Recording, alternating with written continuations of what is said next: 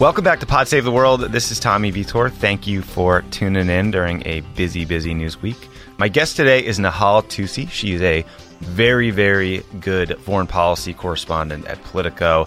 She's worked for the Associated Press. She's been in Islamabad, Kabul, all kinds of places. We talked about Trump's big announcement this week that he was declaring Jerusalem the capital of Israel. We talked through the response, the implications, and what it could mean for a broader effort to get a peace agreement. Then we talked about one of my least favorite cabinet members in the history of time, Rex Tillerson, his record, what he has or has not accomplished, and why he chose to approach the job in the way he did, and what it would mean if he were to leave and new people were to take over. She is a brilliant reporter. You should read her stuff at Politico and enjoy the conversation. My guest this week on Pod Save the World is Nahal Toosi. She is a foreign affairs correspondent at Politico. Before joining Politico, she was at the Associated Press and has reported from places like New York, Islamabad, Kabul, London, Iraq, lots more places you've heard of or not heard of. Nahal, thank you so much for being on the show. Thanks for having me. So when I initially pitched you about doing this interview, I pitched it as a let's talk about the life and times of Rex Tillerson. As is so common this day and age, events have overtaken this. So I was hoping we could start with Trump's announcement yesterday about Jerusalem. Right. So on Wednesday, President Trump officially declared Jerusalem the capital of Israel. In doing so, he broke with nearly 7 decades of U.S. policy. The entire world, including allies like the French, the Pope, frenemies like China, even members of his national security team like Rex Tillerson and Secretary Mattis opposed this move. Can you explain in sort of basic terms why this is such a big deal? Sure. Well, both Israel and the Palestinians have claims on Jerusalem. At least parts of it. In the case of the Israelis, for sure, they claim the whole city, undivided and eternal, as their capital. And for decades, the U.S. and other countries have not taken a position on this. They've said that the status of Jerusalem should be one of those things that's negotiated as part of a peace deal, one of those final, big, sensitive things. And so they have tried not to formally side with one group or the other on the status of this very holy city. And so for Trump to do this and say, you know what, we believe that Jerusalem is the capital of Israel, it really sends a message to a lot of Palestinians, at least that's the way they're taking it, and many others in the Arab world, that he's basically siding with the Israelis over them. And it's something that's so kind of shocking to a lot of people. But frankly, after the last year or so of this presidency, in many ways it shouldn't be shocking because Trump has shown that he is willing to buck the international consensus on any number of issues. Yeah. It's like every piece of negotiations over a two-state solution, every piece of it is fraught. I can't think of a piece of the negotiation that is more fraught than Jerusalem and who will get what territory. And notably, he didn't mention in his speech that the Palestinians want to have their capital in East Jerusalem. That was just left out. Right. And you could take that in a positive way. Like you could say, well, because he didn't say anything, he might be open to it. He didn't use the word undivided Jerusalem being the capital of Israel. So that sort of left the opening that maybe in the long run he might be willing to settle for something that does divide the city. And, so what he didn't say, and to some extent, was almost as important as what he did say. And he also did say repeatedly that he understands that the peace talks still have to go on. He understands that the final borders are still subject to negotiation. But he also, and his advisors also claim, look, this is the reality. Jerusalem is Israel's capital. Israel has many of its government offices in Jerusalem. So they say, we're just recognizing what's really there, but we're still open to negotiations in the long run. So it's sort of like trying to have it both ways. And yeah. I don't know, how's it going to work out? We'll have to see. Yeah. Come on. No biggie. Do you think that's going to play well in the region? Look, it's not playing that well right now. I mean, we're seeing already clashes, and the Arab countries have come out against this. Pretty much every country has, like you mentioned. There's even plans to hold an emergency session of the Security Council at the United Nations tomorrow based on what the United States just did. And that's pretty extraordinary. Yeah, that is extraordinary. Yeah, let's dig into the reaction a little bit, because The reaction in Israel was, I think, not surprisingly, overwhelmingly positive. Bibi Netanyahu has lavished praise on Trump. He's getting cheered in the streets. The reaction in Palestine is totally the reverse. Prime Minister Abbas said, "It's an attempt to change our history and it will not succeed. It's a Palestinian city, an Arab city, a Christian city, and a Muslim city." Someone pointedly left out the Jewish city. As we speak, Palestinian Israeli forces are clashing in the West Bank and in Gaza. The leader of Hamas has called for a new intifada. The State Department has set up a 24-hour monitoring center to keep track of all that's happening and possible security threats.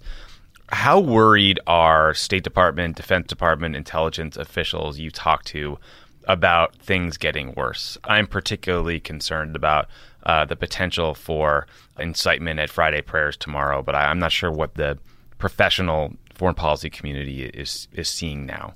There's a lot of concern. People are kind of aghast. They feel like Trump has put diplomats, in particular diplomats, but also other Americans, in danger.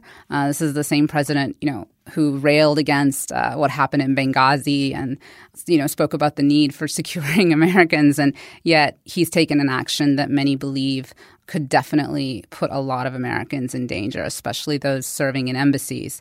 That being said, the calculation in the Trump circle is, well, yeah, there's going to be some riots, there's going to be some violence. But ultimately, it'll go away. It'll fade away, and people will just kind of adjust to this new reality. Yeah, I mean, I get the argument that you can't let the potential reaction of a mob, let's say Hamas or extremist group, dictate the terms of U.S. policy. But it does seem like there are prudent steps you have a responsibility to take to protect U.S. personnel and innocent people that might be impacted by violence that could come as a result of a U.S. policy decision, right? Right. And they'll argue that they've done that. I mean, they've sent out travel alerts through the State Department. They've restricted the movement of U.S. diplomats in the region. But it's, these things are a little unpredictable. And frankly, I know a lot of people are worried about what's happening in the Palestinian territories, obviously, and in Israel. But I'm really concerned, or I'd be really interested to see what's going to happen in other Muslim countries. I mean, like Pakistan, where I used to be based, and, everywhere, really, where, especially, like you mentioned, after Friday prayers. I mean, that's where things could get really, really messy. And, how long do you keep people cooped up in their diplomatic compounds? Right. This provides extremist groups with a new excuse to target Americans.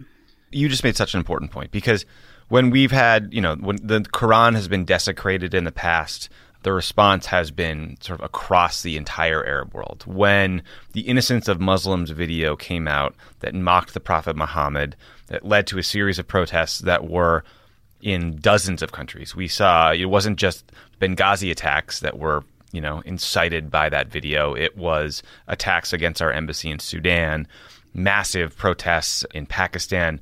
I kind of wonder if this is a test case, though, to see how sincerely held this issue actually is, right? Because, I think a lot of these countries pay lip service to the Palestinian people.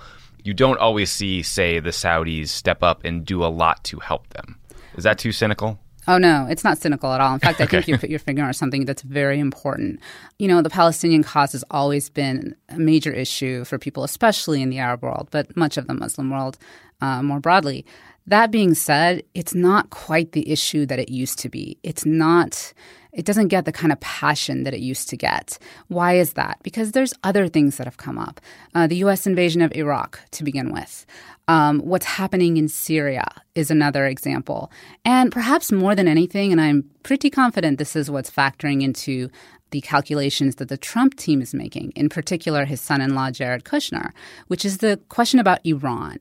There's so many Arab countries who are so worried about the rise of Iran in the region, and some of them have been increasingly friendly toward Israel because they have a common enemy, Iran. And so it might be that the Trump team is making a bet that the frustration and anger with Iran is going to be enough to where the Arab countries will say, oh, this is terrible about Palestine, but they'll put the issue to the side and they'll continue to work with the Americans and the Israelis on issues including Iran. Yeah. So a lot of people are asking, why do this now? like you said earlier, Trump's team says basically, we're just stating the obvious. Jerusalem will be the capital of an Israeli state. Everyone knows that, so why not say it? I've seen some experts, including Democrats who I respect, say that maybe by giving the Israelis something big now, by giving them this announcement about Jerusalem, you can build political support in Israel and get them to do something hard down the road. Color me skeptical of Bibi Netanyahu's willingness to do anything hard. The more cynical take is that this is just good domestic politics because evangelical Christians support the move. Major Republican donors like Sheldon Adelson support the move. I think I lean towards the cynical take, but I don't know, is there a more charitable explanation for why now that you've heard or that you maybe believe? I think the year is coming to an end and the president doesn't have that many wins he can point to.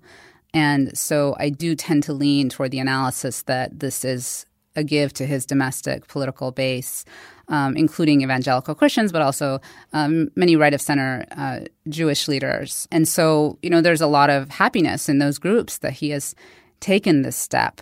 It's also worth pointing out, look, there's something to be said for a president who keeps a promise, right? I mean, he promised this during the campaign, and he's fulfilling this promise. Other presidents have, when they were campaigning, promised the same thing, and then they didn't. So, you might disagree with what he did, but he did keep his promise, and there's something to be said about that, right? Yeah, I agree. Yeah, as long as we're sort of being charitable, I also think, I have zero faith in Jared's brain wattage or judgment on this issue, or in same with Donald Trump.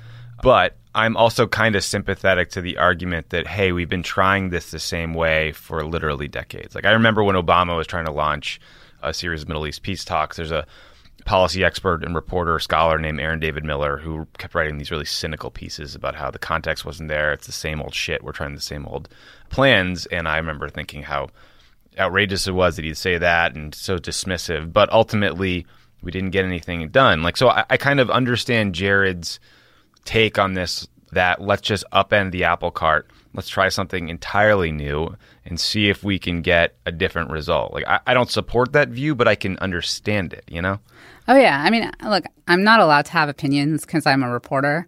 So, which is You're too informed to have an opinion in Washington. That's the problem. It's hard. But one of the things that struck me is, the U.S. has always kind of tried to cast itself as this honest broker and all this stuff.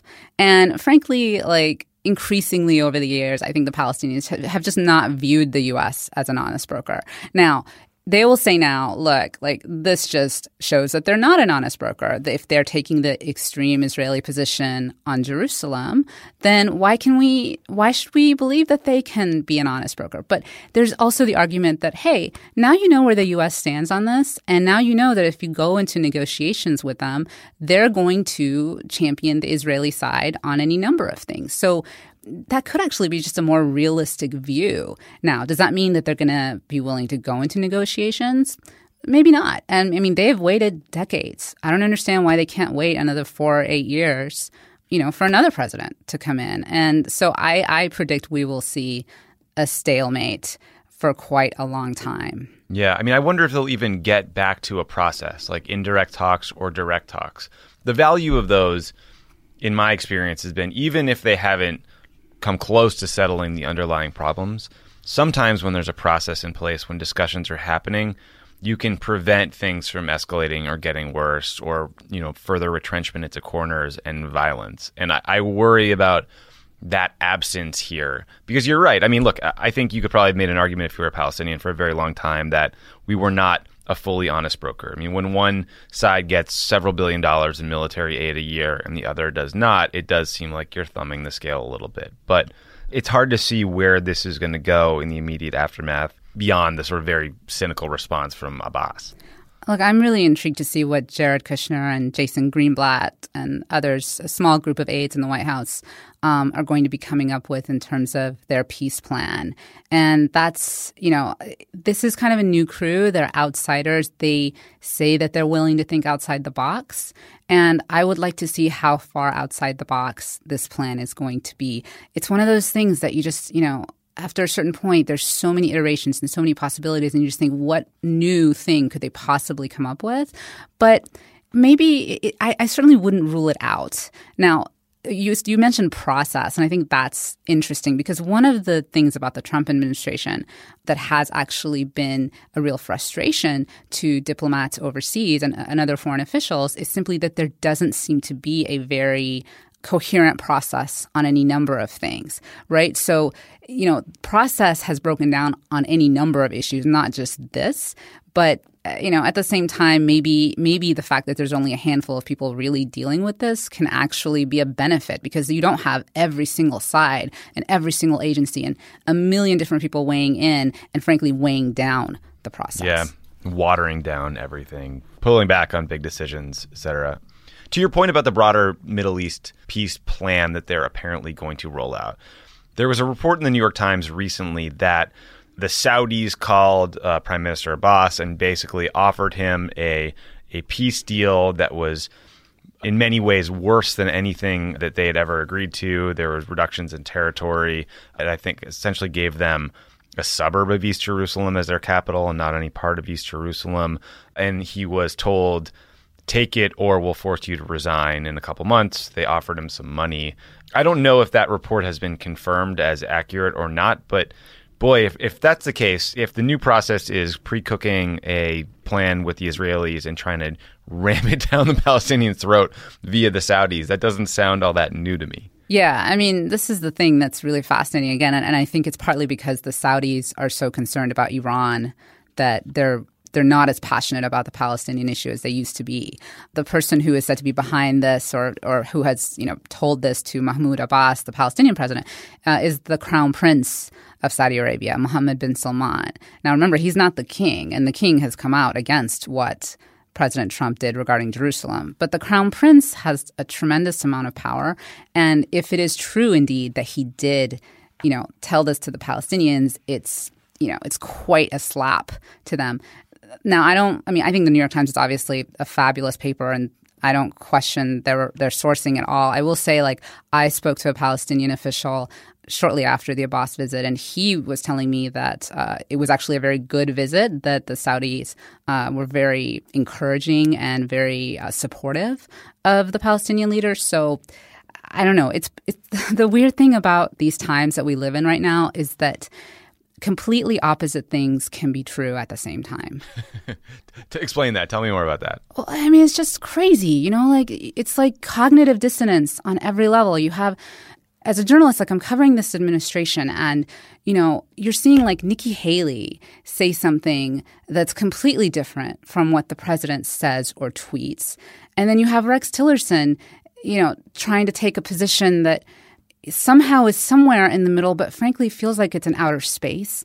And you don't know what to believe. It's like one of those, blurry pictures. And it's just not something. And the truth is, it's possible that they all believe what they're saying and that they all believe all of the things the other people are saying.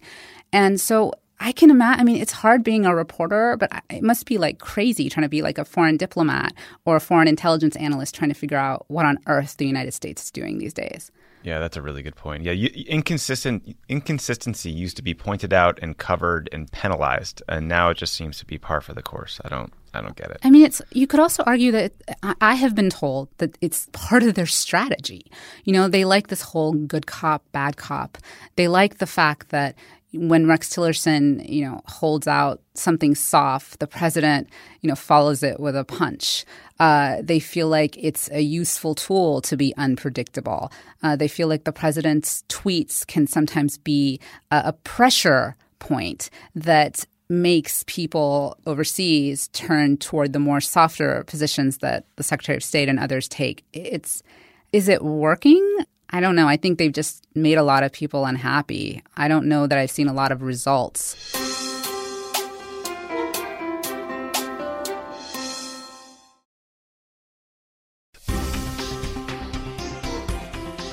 Back to your point about process.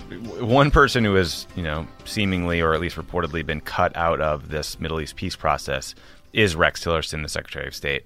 They have been very publicly led by Jared Kushner, someone with no diplomatic experience, clearly got his job because of nepotism, failed at real estate in Manhattan, probably not the best credential to run a Middle East peace process. Tell me how you really feel, Tommy. Yeah, I mean, Jared, what an idiot.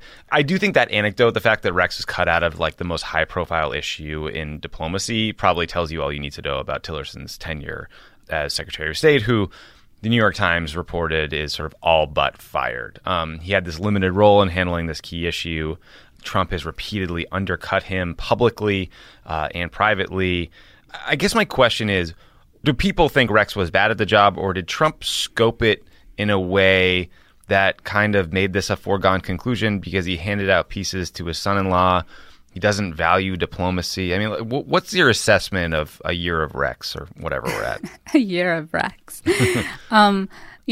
Looking back, like, honestly, the professional demise of Rex Tillerson started being predicted like within 2 months of him taking over as Secretary of State. So this is an old story. And I am one of those people who just, I've come to believe that Tillerson is a very stubborn person. And I get the sense that the more people say, hey, he's on his way out, the more he's going to, try to prove them wrong. Rex Tillerson came into the Secretary of State's office very much not caring what the public thinks about him, and very confident about the notion that he could get things done quietly and behind the scenes, almost silent diplomacy, if there is such a thing. He quickly, came under criticism for that. And that's just, from the fact that they wouldn't hold press briefings in the beginning, to the lack of readouts from calls, to this whole notion that he just felt like he could do everything quietly.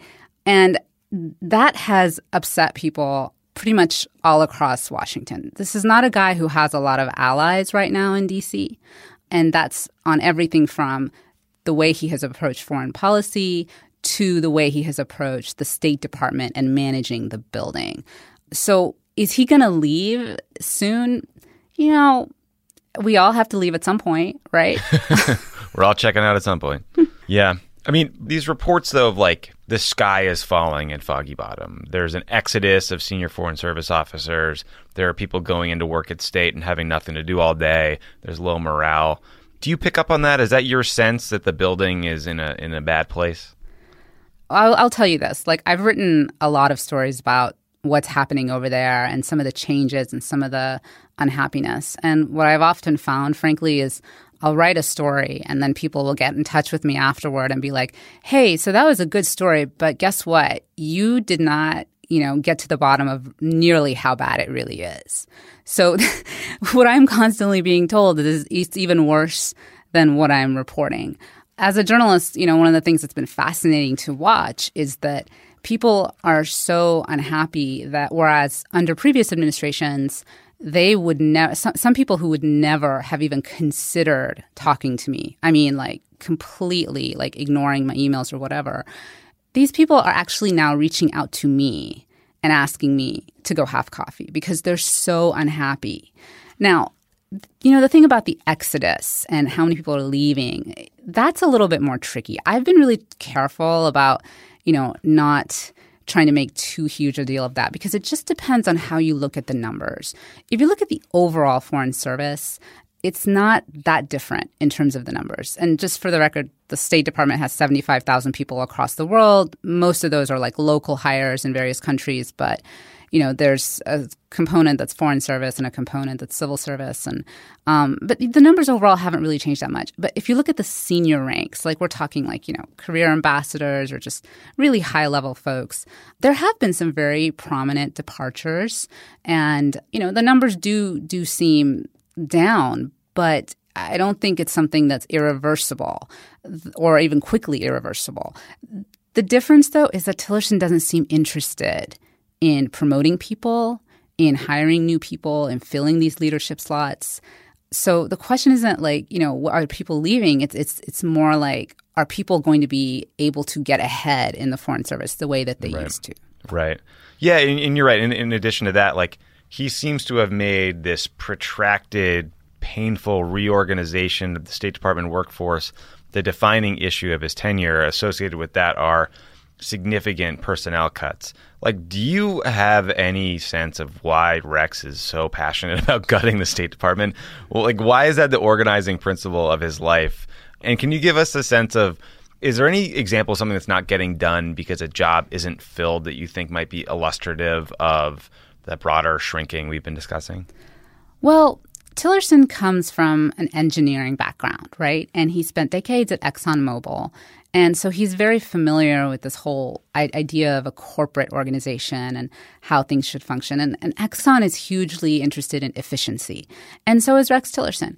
Now, like, plenty of people inside the State Department and outside it would love to see more efficiency at the State Department. I haven't met anybody, like even critics of Tillerson, even fierce critics who disagree with the broad concept that there needs to be a shakeup at state, that things need to be changed around, and that there is some fat to cut. Like, plenty of people will say, look, it's fine to cut, hundreds, even a few thousand people. It could be leaner. It could be more efficient. One of the things that he has done is, from the very beginning, he decided that they needed to cut like 9% of the staff. So that's like some 2,300 people through buyouts and attrition. And that was before like he even held his first town hall. And so people just felt like, look, you've already decided that we have to cut this many people before you even talk to us. So they felt like he has, come into it in sort of a backward approach of things. But also, I think what's really hurt him in this process in terms of his reputation, it's just not been very transparent. He and his people have been very secretive about the whole thing. And you're seeing now, I wrote about this the other day, members of Congress writing letters saying, hey, you need to loop us in about what your plans are. Because guess what? At some point, some of this stuff is going to need our approval, and we need to know what you're going to do.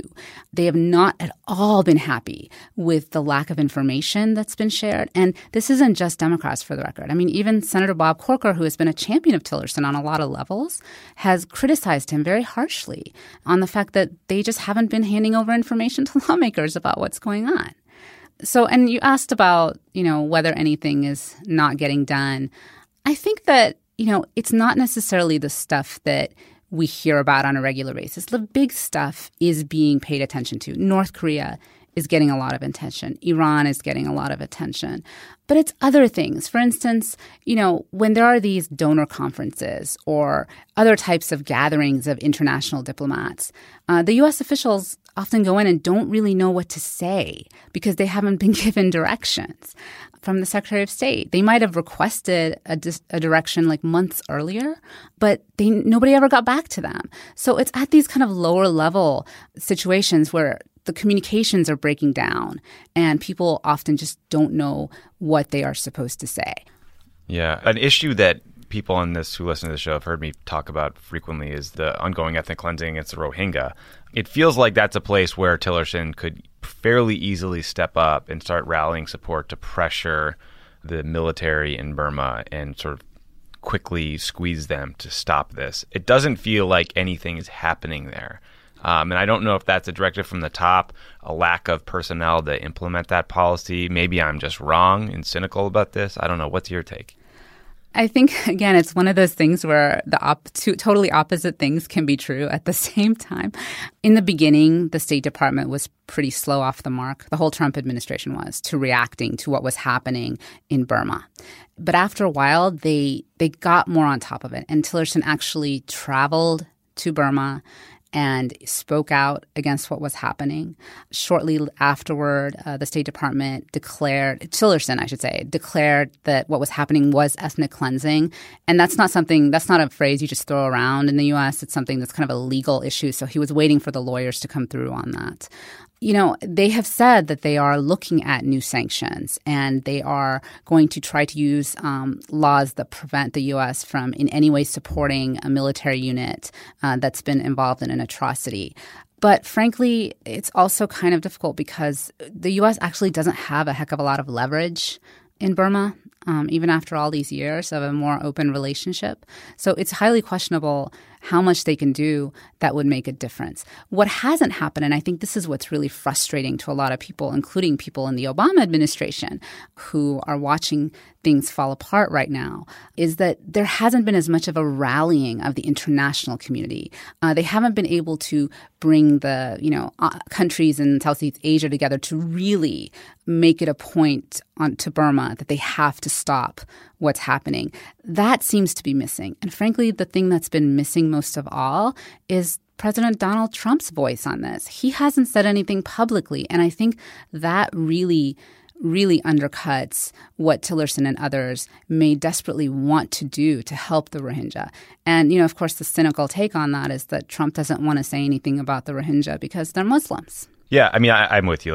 We probably have limited direct leverage. Lawyers screw up every quick policy decision and make it slower. And, using the Leahy law or other tools to help stop, punish people conducting extrajudicial killings of individuals like the Rohingya can take some time.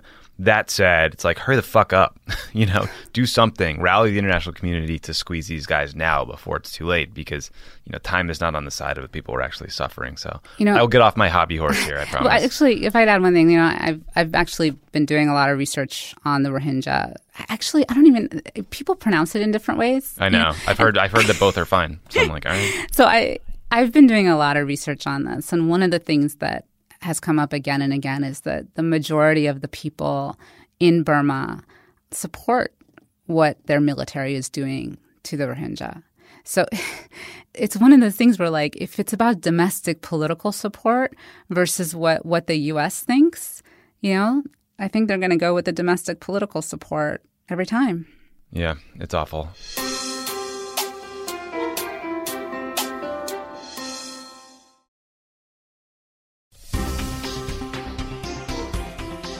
Back to Rex. I mean, I think you're right that he's played his politics so badly with Congress, with the White House, but he's also seemed to refuse to meet with the professionals in the building that work for him that could be really helpful. I mean, I was some idiot kid who came off a campaign and got to work in foreign policy. And I'd walk into a meeting and there'd be some relatively low-level State Department staffer there who had been an ambassador in 3 different countries and spoke 9 languages and had context and insight and sort of knowledge of issues that was irreplaceable and invaluable. And they did so much work to get the decisions to a place where they were fully thought through and vetted before they even got to the White House. It seems like he won't even sit down with those people.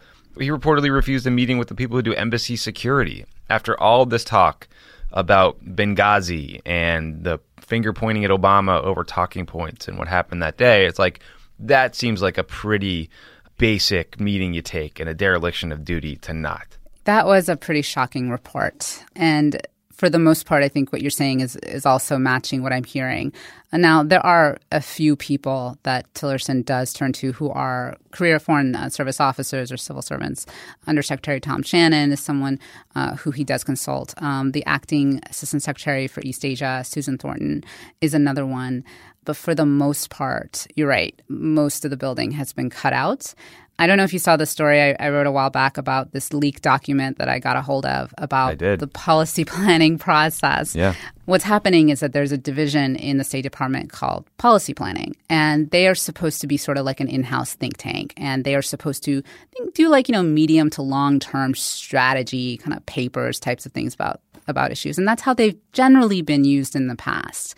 Under Tillerson, they are much, much more heavily involved in day-to-day decision-making. And a lot of the policy planning for, normal routine things is falling on this one group of people who are none of whom are confirmed by the Senate. The leader of the staff is Brian Hook. He is not someone who's been confirmed by the Senate. So all of these decisions, in many ways, have been transferred to this one small group. And the rest of the building, what they're basically not directly being told, but effectively being told is, hey, you guys are not really going to be part of, making policy anymore or planning policy anymore, but you're just going to implement what we decide. And that's really upset a lot of people, including members of Congress who, in some cases are taking steps to try to limit the policy planning staff's power because they just feel like you need people like assistant secretaries and others who are accountable to Congress and who face confirmation. Yeah, and who are nonpartisan. So let's say the Times had reported that Tillerson is gone. So let's say that he goes back to Texas to spray waterfowl with oil or whatever he does in his free time. The transition plan that they reported is in place is that Mike Pompeo moves over from CIA director to be Secretary of State, and then they'll install Tom Cotton as CIA director. What do you make of those reports, and what do you think would be the impact of those personnel moves on policy creation or execution? Well, on the Pompeo front, if you'd asked me a couple of months ago, and I know because I was asking people at the State Department a couple of months back probably would have been very worried about having Mike Pompeo as the State Department leader because he is seen as very, very partisan, very, very hawkish, to some extent almost dismissive of diplomatic triumphs. He's not a fan of the Iran deal, but many at the State Department feel that was a huge diplomatic achievement. But things have gotten so bad under Tillerson, the morale is so low that a lot of people now would be happy to have Mike Pompeo as Secretary of State. Wow. Yeah, they feel like, look, Pompeo has a really good relationship with the president, and if he is the head of our agency, he might be a better advocate for us. He might raise the esteem of the State Department in Trump's eyes. And so there is that point of view right now. I was actually pretty surprised, but, it just kind of goes to show how low the morale is over there. And as far as Tom Cotton goes, so that's a really interesting one. I was struck because I remember when the news was coming out after the New York Times report, in the beginning of the day, it was like, yeah, Cotton to the CIA, that's the one. But then later in the day, there were reports of a Robert Harwood, naval officer, as possibly being floated. And it almost, like, to me, it seemed like it was something where people in the intel world were kind of pushing back at the notion of Cotton by pushing forth the Harwood idea. Now, let's say the Harwood thing is nothing and it's going to be Cotton. I think, when I talk to people in the intel community, mainly former folks, they're very wary of a Tom Cotton at the CIA. And it's because, just for the same reasons that they were worried about Pompeo. Pompeo, like I said, was very partisan and, somewhat rigid in his point of views. And they feel like Cotton is actually even more so. If there's somebody who could be more hawkish than Pompeo, it actually would be Tom Cotton. At the same time, I think part of it is they're just a little concerned. Tom Cotton's really quite young. He doesn't have experience like managing a large organization. The CIA is in many ways, steeped in its own traditions and has its own habits, and he might, find it tough to adjust to that. So those are all concerns. But that being said, these guys, they're professionals, they're career staffers, and they'll work with whoever the president puts at the helm. Yeah, I mean, you're right. These jobs are ultimately like massive management jobs. Sure, certainly you can kick it to a deputy or a chief of staff and sort of lean on them to handle a lot of this, but it's a big piece of the job and you got to be ready for it. So my final question is a overly cynical one, which is, do we think it really matters? Every NSC, from Obama's to Clinton's, everyone else in between, is accused of micromanaging policy and sort of having outsized weight for the National Security Advisor and the National Security staff in terms of foreign policy decision-making, and Congress doesn't like that because they're not Senate confirmed and somehow unaccountable. But in this White House, it seems maybe even more acute because decisions are made on the fly by the president with Jared and the gang on the seventh hole of some golf course. So, I mean, that's sort of what leads to my more cynical question. Like, do you think that Donald Trump will find religion and suddenly respect the State Department because Mike Pompeo is there? Or is he only going to, agencies with guns and tanks and, things that go boom? I think that Trump, he doesn't necessarily respect institutions, but he does respect individuals. So he has a lot of respect for Pompeo, it seems. They have a good relationship. So whereas he doesn't seem to get along as well with Tillerson. So it's entirely possible that if Mike Pompeo is the person that's delivering the message on a particular diplomatic issue, Trump will take him more seriously. And Pompeo does seem to be more willing to think outside the establishment box on a lot of issues. Nahal Toosi, thank you for your excellent reporting.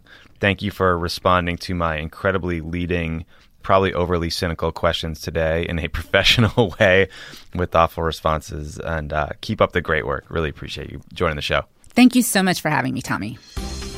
Thanks for tuning in to Pod Save the World. If you like the show, please give us 5 stars in the iTunes store. It means a lot. And if you want more information, check out the Pod Save the World Facebook page. Thanks, guys.